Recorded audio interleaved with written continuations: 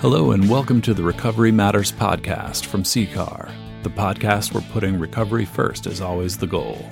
Here we present interviews, discussions, stories, and speeches to cultivate the understanding and acceptance of the power, hope, and healing of recovery from alcohol and other addictions. Here are your hosts, Phil and Sandy Valentine. Hi, Phil. Good morning, Sandy. You're looking at me funny already. Well, I'm thinking about your clothing What's up with my clothing? because you have this CCAR. big trip in 2 weeks. Oh, yeah, And going to the we- Persian Gulf. We received the Persian Gulf. Well, that's where, Qatars. yes. Oh. You don't even know where I'm going. Just, you'll know that.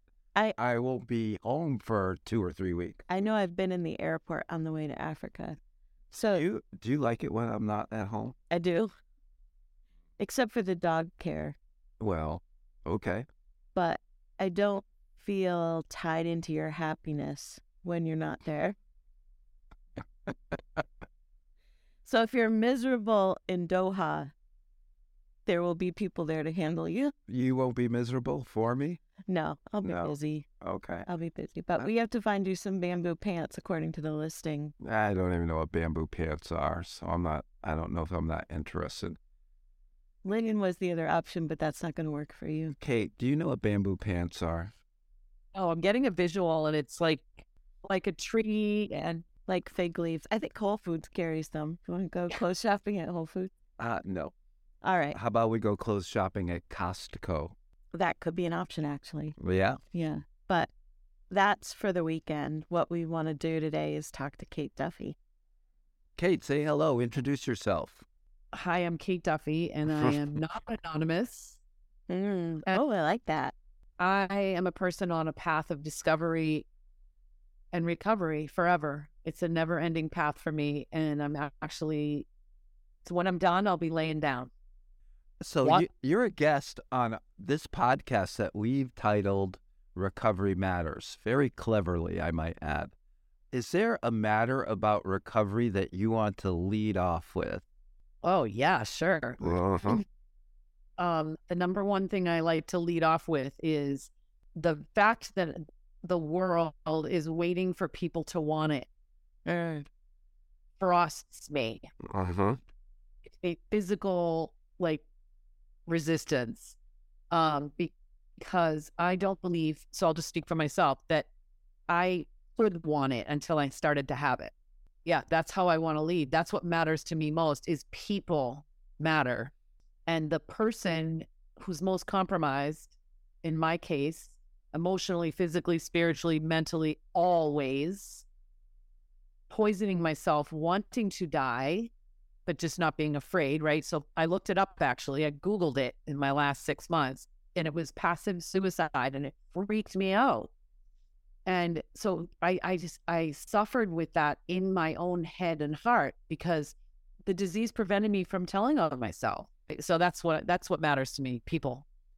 It's interesting you say that because I've heard now that I've kind of been exploring the TikTok world and Instagram Reels, and there's a lot of celebrities so assuredly saying that a person cannot achieve recovery until they're ready.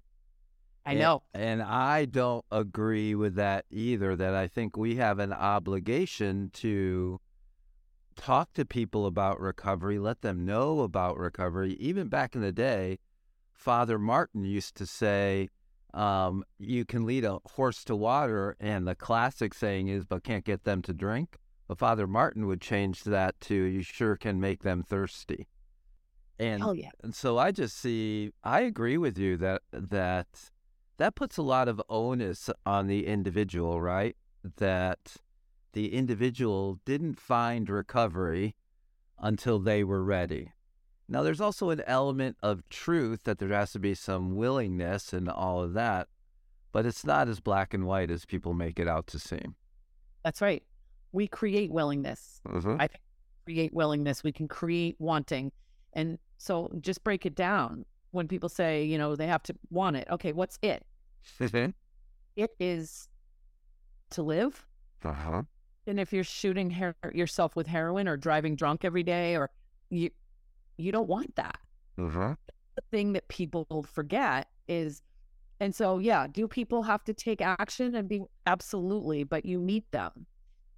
Creating an environment where only recovery is thriving is how people can want it, because it spills over. Like you just said too, talking about it, honestly, I'll be, my anniversary is in April, and I love the way Sandy, one of you said, I think it was Sandy, I just celebrated 9 years. I keep wanting to say I'm celebrating 10, but I love the idea of like, I just celebrated 9. Uh-huh. And, obviously a lot of reflecting always the months before anniversaries. And, I didn't even know what AA was or recovery. I literally, I was like, wait, I'm an alcoholic? Like what? And the even cognitive acceptance of that. I know there was the emotional resistance of it, the pushing back, right? The disease prevalent, but I was like, no, I drink really expensive wine. Like I didn't know that was a thing. What the sorry. Oh, I just really get you there, because I remember going on dates with Phil for 9 months to AA meetings, and I was in Al-Anon and I had stopped drinking. But through those 9 months, I came to the self-discovery that I was an alcoholic as well. And when I announced it to the group that I had been attending as an ally or a friend of recovery, I thought their jaws would drop, because certainly they could not have perceived from the outside looking in that I could be one of those people, one of them. And I thought that I had betrayed them, like, a spy coming in. I'd been an alcoholic all along, but they had just been patiently waiting. You didn't get the reaction you expected, because you wanted them to be like, no. Not you. Like, oh, yeah. Yeah. So let's go back. Let's go back to when you were little. What were you like? I was spirited, and I was, playful and spunky, but around 5, I don't remember, but I'm told I stopped talking. So there's no question in my mind that there was some trauma early on, probably pre-verbal in my discovery in the last 25 years, but I've kind of let go of what or how it finally doesn't matter to me. It made me who I am, and I actually wouldn't change a thing. So, but I became sort of at probably from 7 or 8 up, which is where my fascination for early childhood came and why it was my degree and career. I wanted to understand kind of the domestication now that I understand it, right? As Don Miguel Ruiz says in the 4 Agreements, we're domesticated, and that spirit is sort of dimmed, right? So I presented as the 10 to 16-year-old or 15-year-old, shy, scared, depressed, completely only liking myself if you liked me, if I thought you liked me, anyone around me. So, and that little girl can show up at things, and that's a part of me still that I work with. But yeah, I got really insecure, and so the drinking at 14 and 15 brought me back to who I was. It allowed me to talk to people and be the center of attention and be the spirit and the light that I knew I was. So I would say the darkness, if I could, this is hindsight looking back, but it would be between probably 8 and 14. Then it got really dark, but that's when I kind of started to shut down. What part of the country did you grow up in? I grew up in Massachusetts. So you're a New Englander, and describe the darkness, if you will, what that was like for you. What happened? I remember feeling like I didn't belong. And what I mean by that is I used to ask, was I adopted? Did you find me outside as a baby? Like there was I didn't fit. I didn't know if I fit in my family or I didn't fit in America. I wanted my parents to tell me they found me on the steps, and I'd be like, okay. So it was the aloneness. I think, again, a lot of this hindsight, it's all hindsight, but I dissociated probably until 8 years ago. No lie. I left the building. That's how it looked. I wasn't present in my body. I'm at really all. connecting to that. All my siblings, so I was born 14 years after a pack of four, and they all left by the time I was 8. And so I knew why I didn't fit in, because my nieces and nephews were my ages, right? My siblings were having babies my age, and they all abandoned me by the time I was 8 and gone. So those were my years as well, years of getting bullied. But I know what those things were. I was a little late to the party on the alcohol. I was 17, but same thing. Oh, now I can socialize. Now I can dance in front of strangers. Now I can do all the things. So if I met you in in my 40s, I did a lot of healing. I was seeking, right? Seeking in the drink and also seeking spiritually. And we were partnered in a workshop, and you told me that because I've had experiences where people tell me how they know why they were feeling abandoned. So envious of that, because I really, more than that it happened, I wanted to know why it took me. But yeah, I think that's really common. You sent me down another trail, because we've asked many, many guests about what they were like when they were little. And you used words that obviously you had thought a lot about or discovered about yourself. And I went to, well, it's all about me, right? So I went to me to kind of figure out what were the words I would have used to describe myself at that age. I don't have any. Like what age? Well, how you were talking like 2, 3, 4, 5 that you were told and discovered, and I don't have a lot of history about how I would describe myself. That's interesting. Do you have people you can ask? Well, no, right now you don't. My sister might remember, because we remember everything about him and their life. Yeah. Yeah. Ask, and look at pictures and feel in, right? Sometimes we can ask sort of our smaller selves, but I had that same answer, actually, probably 4 or 5 years ago. I did a lot of work in energy medicine in the last 5 and 6 years, like a full 4-year school. In that it was sort of like recovery 3.0 for me, and it was in that work that I did a lot of this discovery. So I'm also fascinated with something you just said too, about you were seeking spiritually and the drink, right? And the drink is also known as what? Spirits, right? That's also what alcohol is known as spirit. So a lot of times when we're seeking spiritually, we turn to alcohol, and a lot of times it wouldn't occur to people to think that you could be doing both simultaneously, right? Describe what that was like for you. Yeah, and oh God, I love this. I was married. I'm divorced now. My ex-husband works in the alcohol industry. So talk about spirits being around the house. Mm-hmm. And we bought our dream house in 2004, and we had a summer camp and horses and goats and sheep. And I mean, I was 100% had arrived. And it was this idyllic 1843 farmhouse in Massachusetts. And we had this family business. And I remember standing on the porch, holding a glass of wine, looking up. I had just come back from the Chopra Center. I had done a deep dive with Deepak Chopra to find out what happened to me. What's the matter with me that I feel this way? And I remember holding the glass of wine. I'm telling you, this was the most idyllic property ever. It was a huge dream. And I'm looking up and I'm like, really? Like, this is it? I was like mad. I had this hole, right? Which of course I didn't know then. This gaping hole that no amount of alcohol could fill. And that's what it was like for me. I was watching movies like going to the Chopra Center, searching, really believing in this, putting together my spiritual beliefs really over those years, and grabbing the bottle at the same time. I had bad experiences in my marriage for a couple of years, and I physically remember going to the refrigerator and grabbing the big jug of the wine, saying, "Come on, lover."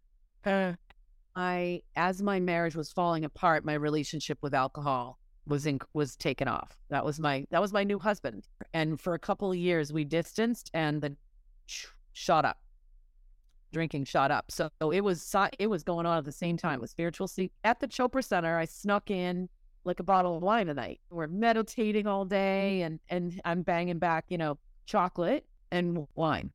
Well, there you go. So what'd you fill the hole with? Is it filled today?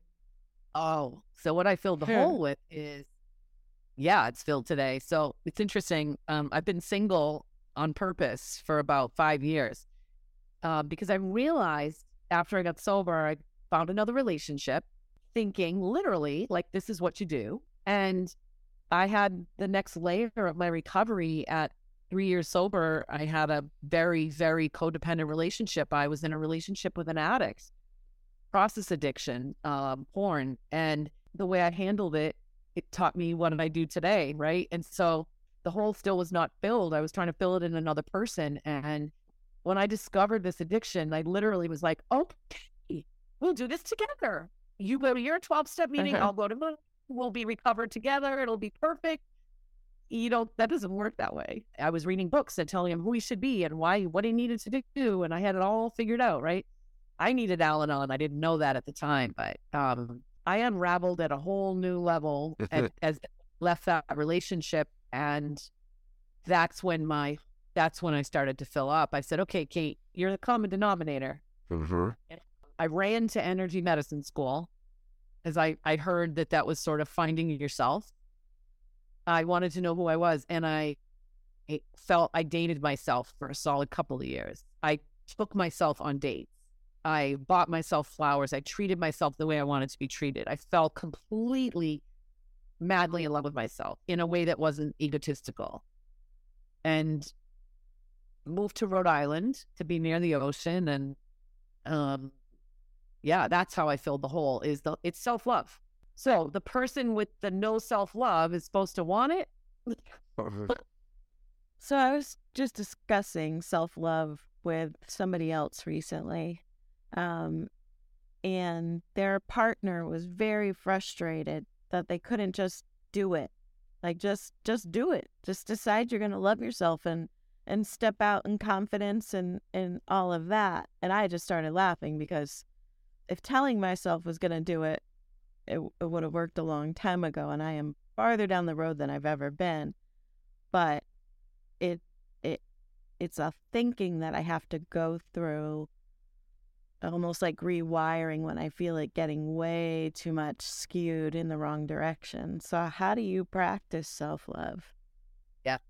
So it is actually, I work with families now, the codependent side, and I'm literally saying, do you see these neural pathways? They're all new, like that's what we're doing, whether alcohol or drugs or cigarettes or sugar or a relationship. I feel like, and that takes time. Okay. I still study a lot. I love learning about the brain and what it means to be rewiring these neural pathways. And my practice has increased every day when I learn more, right? So in the beginning, it was make sure I'm outside, make sure I'm with people that are like-minded, make sure I talk to myself nicely. I mean, we're talking lipstick on the mirror, messages on the mirror, Post-its all around the house, being part of communities that are doing this work. I've invested in myself a lot around being in communities that are, retreats or intensives. It was a big practice. And so now I have a very strong ritual, morning and night. Of course, I slip off of it. And I just a couple of other addictions along the way that I mentioned to you. I mean, when I quit cigarettes about 5 years ago, sugar was raging. So I am free from sugar. It'll be 4 years on April 20th. So that's how the way I look at it is a forever journey. If I think of it as I'm going to hit the finish line, and that defeats the purpose for me. Well, I have a whole different take on self-love. Well, yeah, I was going to ask you about it because I don't think you have this same issue. No, well, I often pose in recovery coach performance support sessions, and I said, I ask, is it possible to love yourself? And I've come to the conclusion for me that I cannot, that I can take care of myself. So for me, it's a nuance of the word, and I know how to take care of myself. And some people say, well, that's love. And I said, well, for me, love is a different type of force, that if my soul is filled with love and my soul is, let's say, like an iPhone battery, that I can't charge myself. So my whole process of recovery was letting love in. I was like the kid in, Pink Floyd, Bricks, the Wall, where I just built bricks, and that almost killed me. The isolation and the drugs were just pouring into this brick cell or confinement. And now I knock bricks out of the wall to let the light of love, let others love me, let God's love into me to charge my battery.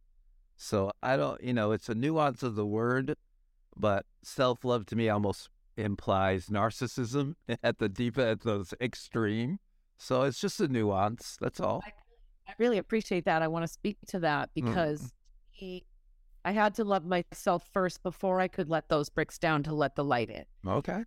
I want to talk for a minute about receiving because I have had experience, and I'll share one that was visceral. Here's my theory. Most of us are not receiving anything. And so I'm right there with you on that. And so while I've been loving myself, living alone and not dating, the next part to it is learning to receive. And the biggest experience, so I turned 60 last April, and my kids told me they had something planned for me. They're grown, they live on their own. And they know that I've always wanted to sing. I started taking voice lessons last year. Like, music is a big part of my life. And two of my kids have sang in choirs and so singing's a thing, and I'm always wishing they'd sing for me. And they're like, no. So it turns out my daughters, I have two daughters and a son. One of my daughters overheard that my son was playing the guitar and actually singing. His girlfriend told my daughter. So she orchestrated. So that what they gave me was they texted me on my birthday. Each made a video of them singing to me. And when they came in, I was on my couch and they said, it's coming now. And I didn't even know it was a text. I'm like waiting for the door. And so the text comes in and my son was playing the guitar and he starts singing. Now they won't let me share them. They'd already be all over the internet if they would let me share them. But this is no exaggeration. My knees were buckling. The force of love was something that I thought, oh shit, if that's receiving, I have tears. Right? Relate to that because I heard you speak about that on the stage. None of us are receiving. That's my theory. And I'm like, that's what I'm heading for? I got to strengthen up. I was knocked over. So were you able to receive it though? Yes. And I did, but I mean, I was hyperventilating. You fought it. I fought it. And so then for the next few weeks, I would watch them now. And I mean, I let it in. Now I can watch them and I sometimes still tear up. I sing along with them a lot. Like, I'm like, oh, I just sang with you. And I'm holding the phone and I'm singing and they're singing. So I continue to receive. So one of the most powerful things that I discovered by coaching coaches, you teach best what you most need to learn, is that there are many pictures of like me with our children or other people that when we go to the beach, one of the first things I do is stand with my arms open like this, which is to me the ultimate symbol of reception, because just here I am and just this energy pours into me. I'll do that in the woods. I'll do that, go stand on the deck. It's just a physical way for me to spiritually let that love in. You seem like Sammy doing that. Yeah. I think, talking back to the beginning of this part of our conversation, though, I think part of what I'm perceiving is value, perceiving myself as valuable and having value to give and being treated as though I'm valuable. And I wonder if that's different than love. Great question. I wonder if it's an offshoot, a result of. Yeah. So we're identifying so many little layers here. There's believing you're worthy, loving yourself, liking yourself, however you want to refer to it, allowing it in. Mm-hmm. I think separate things. And then what you're talking about is acting in the world, putting yourself forward in the world in a way that only invites or only receives the good treatment. If you're not being treated well, you turn away. And I think there's another layer that I've talked with a lot of people I've coached, especially people on the team here, and in the advocate role, but it's much more than being an advocate. It's finding your voice. And you were mentioning singing and your kids singing to you. And I have found my voice, and I think I'm really blessed and really fortunate. I probably found it 20, 25 years ago in my role at CCAR, that I knew I had something to say, and my purpose became to carry the message of recovery and to coach recovery. And I say Sandy always had a voice, but you're digging your voice in deeper and believing it and discovering who you are. Maybe it just takes a long time too before we find our voices. I'm not sure. And Kate, I think you're doing the same, aren't you? Yeah, I started the voice lessons because I want to strengthen my voice. I want to pull my message up from my belly. Like I want the strength. I want it to be so true and not from my head. And I knew back in 2017 and 18 the work that I was being called to do that I'm now doing, but there was a big disconnect between my believability. I knew it, so I fully believed it, but I didn't embody the confidence and the strength to bring it forward. And so that's what this work has been. It was very purposeful. Like I formed my company far before I actually started the work. So I was like, okay, I know what I'm supposed to do. It was really clear. God gave me these 3 memos, but yeah, I'm terrified.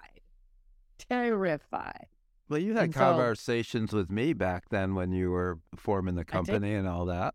Yeah. Yeah, I was really comfortable talking with you. I did a lot of pursuing of people, and then I kind of hunkered down, walked to the ocean, showed up on Facebook Live. You just got to start doing it. I want to give you guys, I came running to you after your keynote, ran to the table where you were sitting with your book to just say, I was so moved. So what I witnessed in you two was you're each your own voice, but a collected voice too, like a partnered voice. I mean, the way you love each other, dig on each other, humor, right? I mean, oh my gosh, so powerful. Witnessing each other, allowing each other to be like, really touched me. Well, I appreciate that. It honestly was not a little over 5 years ago that I sat down to give a little mother-son talk before my our oldest son got married. And I was thinking I'd just give him a little bit of sweet advice from his mom who'd been married so long. And he pointed out the tension he observed in our relationship for years.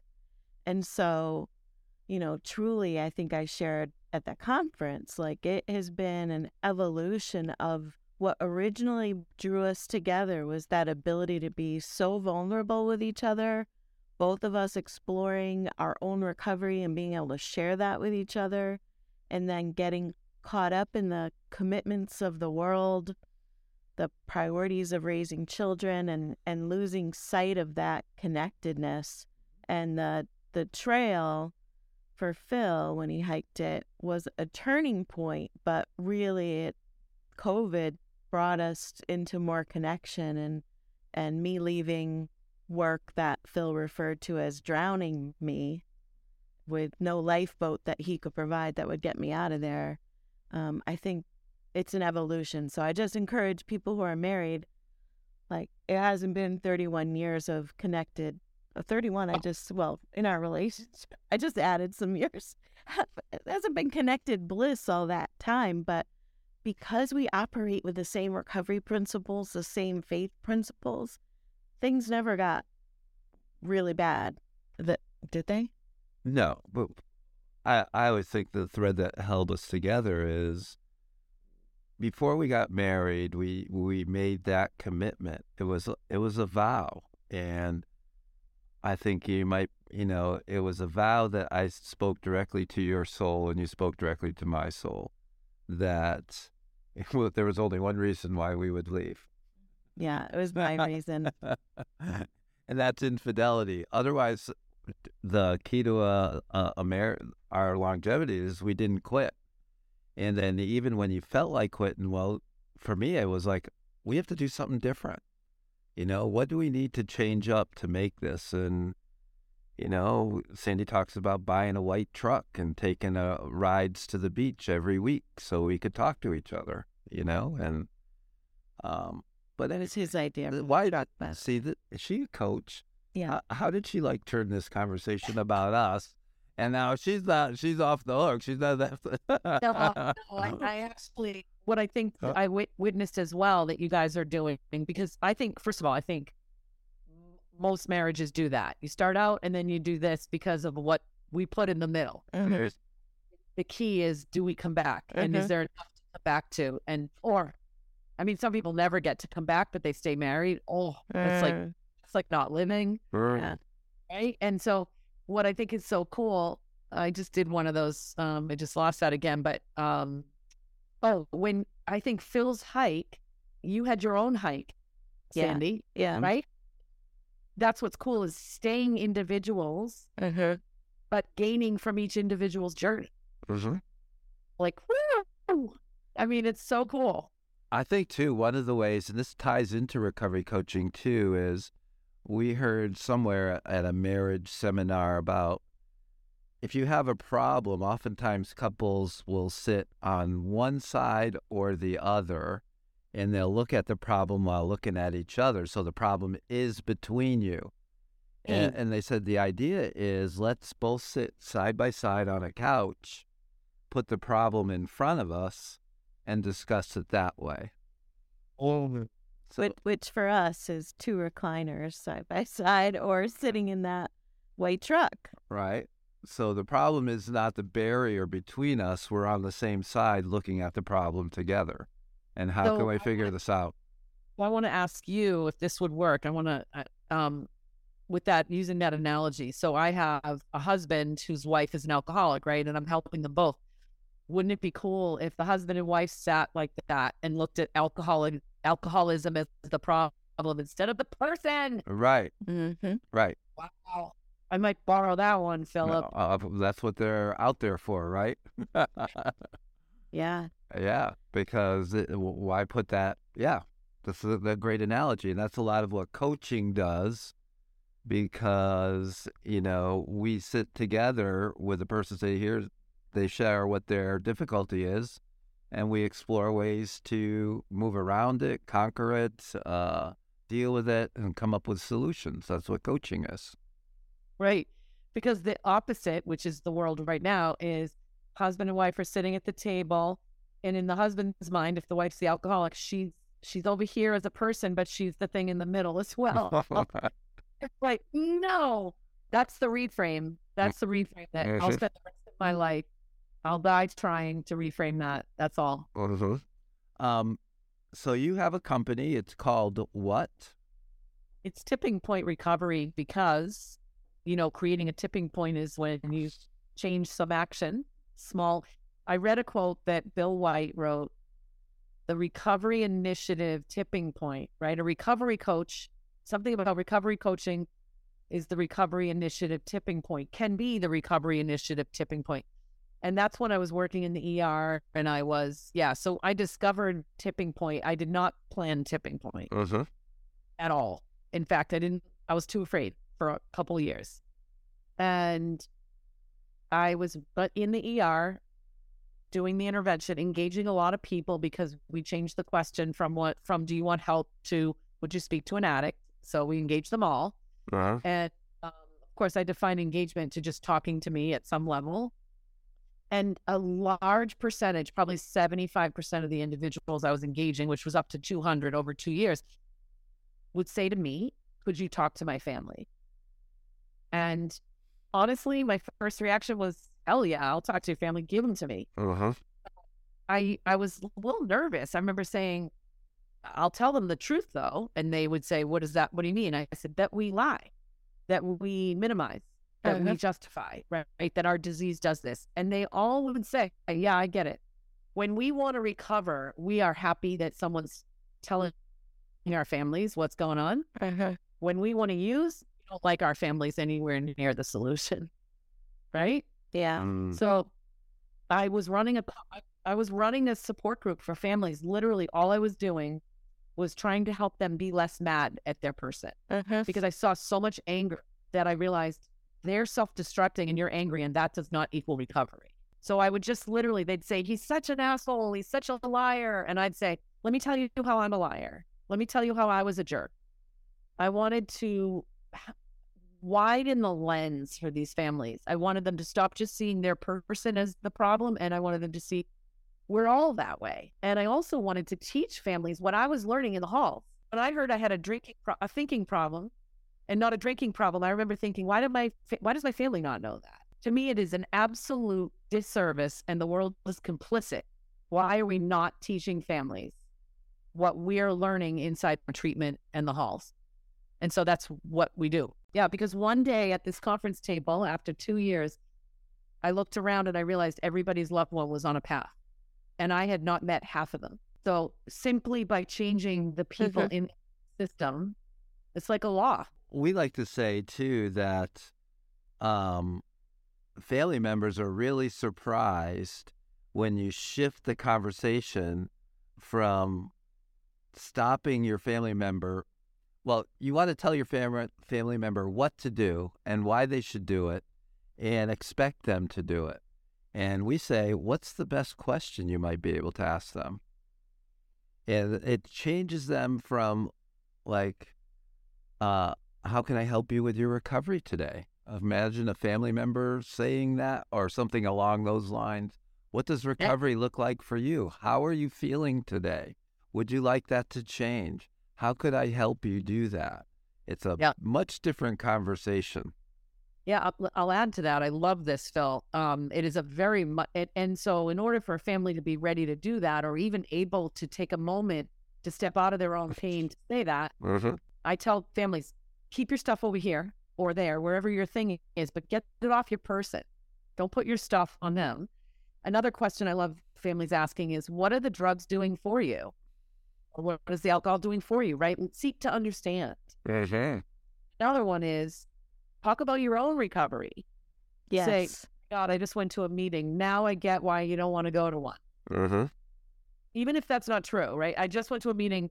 Holy crap, this stuff's hard. And I often think people underestimate how much that person's addiction is doing for you. Like, there are some behaviors that loved ones carry that benefit in some ways from the disease. So, yeah, do you have an example? Well, I was a crisis junkie. So, I was in a long-term relationship with an active alcoholic, and those moments of crisis made me feel alive, figuring out what I could do next. His desperation and love for me in the deep stupor, putting me on a pedestal, trying to keep me, I must be valuable. So there's a whole lot of things that his addiction did for me in the moment. No lasting impact. So in our first 2 trainings, we have a 12-week program that's our flagship program that we've been working on for years. And the first couple of trainings are about, first we talk about the alcoholic and what their loop is, what are they getting out of it? The alcohol's not the problem, right? We know that, but the families don't know that yet. What do they do? What are they getting out of it? And then what's your loop? What are you getting? And we ask people to fire themselves or resign from the role of case manager or counselor or recovery coach. Here, it is. which I was in that relationship, right? I was like, oh, I'll take care of this. We're all set. No, he wasn't having it. And so, yeah, but then you need the strength. But that's what we do, is we take families that are kind of enmeshed, we pull them apart and show them what are they addicted to, or help them see. And the ones that get ready to do that, man, end up being grateful for the whole process because they find themselves again. Yeah. The last few years I've worked with young adults, and their families are desperate to keep their child alive. I think with what we see in the culture, the amount of overdoses, the number of suicides in that population. So just curious what your experience is working with that, families with that demographic. Yeah, so we have the 12-week program, and then we have a 12-month program, which honestly, from the 12-week, about 70% of people stick around because they, fortunately, right, they're like, okay, I get it. And we have a lot of parents, probably more than 50% are parents, but a lot of them are spouses or siblings or something. But the parents, yeah, and I think I try to help families, we call that out. I know what it feels like to try to keep someone alive, because honestly, when I worked on that grant, I definitely fell into that roles for a month or two. I caught myself where I really thought I was keeping all these people alive. But what happens is you don't breathe. You literally don't breathe a full breath when you're trying to keep someone alive. So we hold space. It's a common theme in our 12-month program. Are you trying to keep someone alive? And they may even identify it. Oh, I just caught myself trying to keep someone alive. So we name it. And then we say, I get that. No one should be shamed for that. That's how we're wired. Yeah. Yeah. Right? And we're supposed to keep our people alive. So don't beat yourself up for wanting that. My head is like going in a lot of different directions right now. So I don't know what trail to go down. Well, I'm curious what you're hoping for next. So we have programs for families, and now we have a service for treatment centers. We've just started to onboard a couple of treatment centers, and we have a handful that are curious to be a third-party support and education for the families, because my vision is when someone goes to treatment, take Johnny here and you guys go over here. And it's a requirement. The first treatment center we onboarded is making it a requirement for families to attend at least 4 of the trainings. And we're really clear that it's partly support, but it's education. Because none of us really understand this disease. And we, no one wants to help their loved one with cancer without understanding what the treatment is. So we want families to give each other casseroles. I've been saying for years, in the future of Tipping Point, I want there to be, when someone enrolls, they get a casserole. Yeah, there you go. There was a time when most treatment programs had a family component. When the person went away for 28 days, the family program was a part of the person. It was just assumed that the family would attend. As they started to cut back resources and payment, family programs were the first to go. And now I see, I'm actually kind of I am encouraged that you are finding a market to deliver this program again. And it's very cool. Yeah. So you have way more history around when that used to be more of a thing, I'm sure. And I'd love to chat sometime with you about that. I know the handful, 8 or 10 that we've been talking to used to have one, and COVID stopped it. The in-person. And then, to be quite honest, the biggest pain I'm hearing case managers and counselors have around family is they can't manage the families, right? They're trying to treat the person and the family's blowing them up, or they can't find them and they need help setting a boundary. So it's really critical. So we also lower people leaving against medical advice when we have the family, we have, crazy, a win-win-win, right? For all of us. So I'm encouraged as well. And that's what we'd like to position ourselves to be able to scale in the future, is helping treatment centers have that spot. I think that family support and their own recovery, finding their own recovery in all of this, because a lot of the things are behaviors that probably enabled the foothold that addiction takes. And my last question is, you are a person in recovery. You have a lived experience in recovery from an addiction. And now you're working with family members and you're really called strongly to that role. How was your family in your recovery journey? Love it. So the term I use is we learn how to have recovery conversations. And I don't ever force anyone to come to the table. Like I used to try to force people to come to the table. But honestly, my work has really helped myself and my children because they were the ones I was hurting the most. They were teenagers and early 20s when I was in my end of struggles. And so when your mom lies to you, it kind of messes you up. It doesn't teach you how to trust people. And so we use the principles that I've discovered from our program in my family and have conversations. Let me give you a perfect example, you guys. My son got married a few months ago, and they announced their engagement about 6 months ago, and he was the first of our 3 to be married, and we were all excited, and then he announced to me that he wanted to elope, that they were going to elope. And so he was in my kitchen having lunch with me when he told me, and I had a sadness that came over me. I didn't even expect it. But I also had such admiration for them to do what they wanted to do. So I looked at him, and this is a recovery conversation. It's not about drugs and alcohol, but it's the effect of the work we've done. I said, whoa, I need a minute. I didn't expect that. Oh my God, my eyes are filled up with tears. I'm having a reaction to this. And then I quickly turned and I said, but I don't want my reaction to influence you. And he said, yep, former people pleaser over here, watching your reaction, not wanting it to influence my decision. And I said, as much as I feel, I'm going to put it aside. I'm so flippin' happy that you guys are doing what you want to do. And it was, that's not how we used to talk. And so that's the effect of my recovery in my family, at least with my kids, is we talk about things, all things. Yeah. Well, Art Witter taught me too that we teach best what we most need to learn. And I think this whole journey for me, 24 years now at the Connecticut Community for Addiction Recovery, has taught me so much because I needed to learn so much.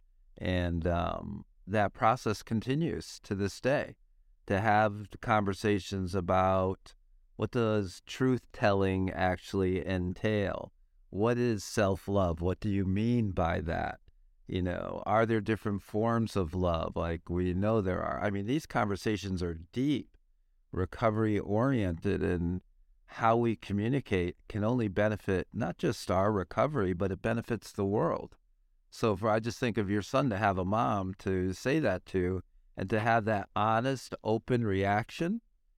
And what you also demonstrated is what I believe the process of recovery is, a journey towards self-awareness, to becoming more self-aware.